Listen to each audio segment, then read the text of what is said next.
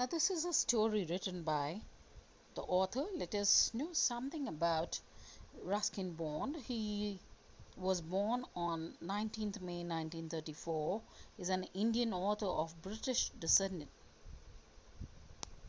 He lives with his adopted family in Landour, Mussoorie, India.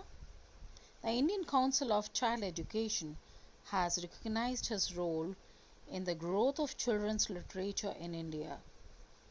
He was awarded the Sahitya Akademi Award in 1992 for Our Trees Still Grow in Dehra, his novel in English.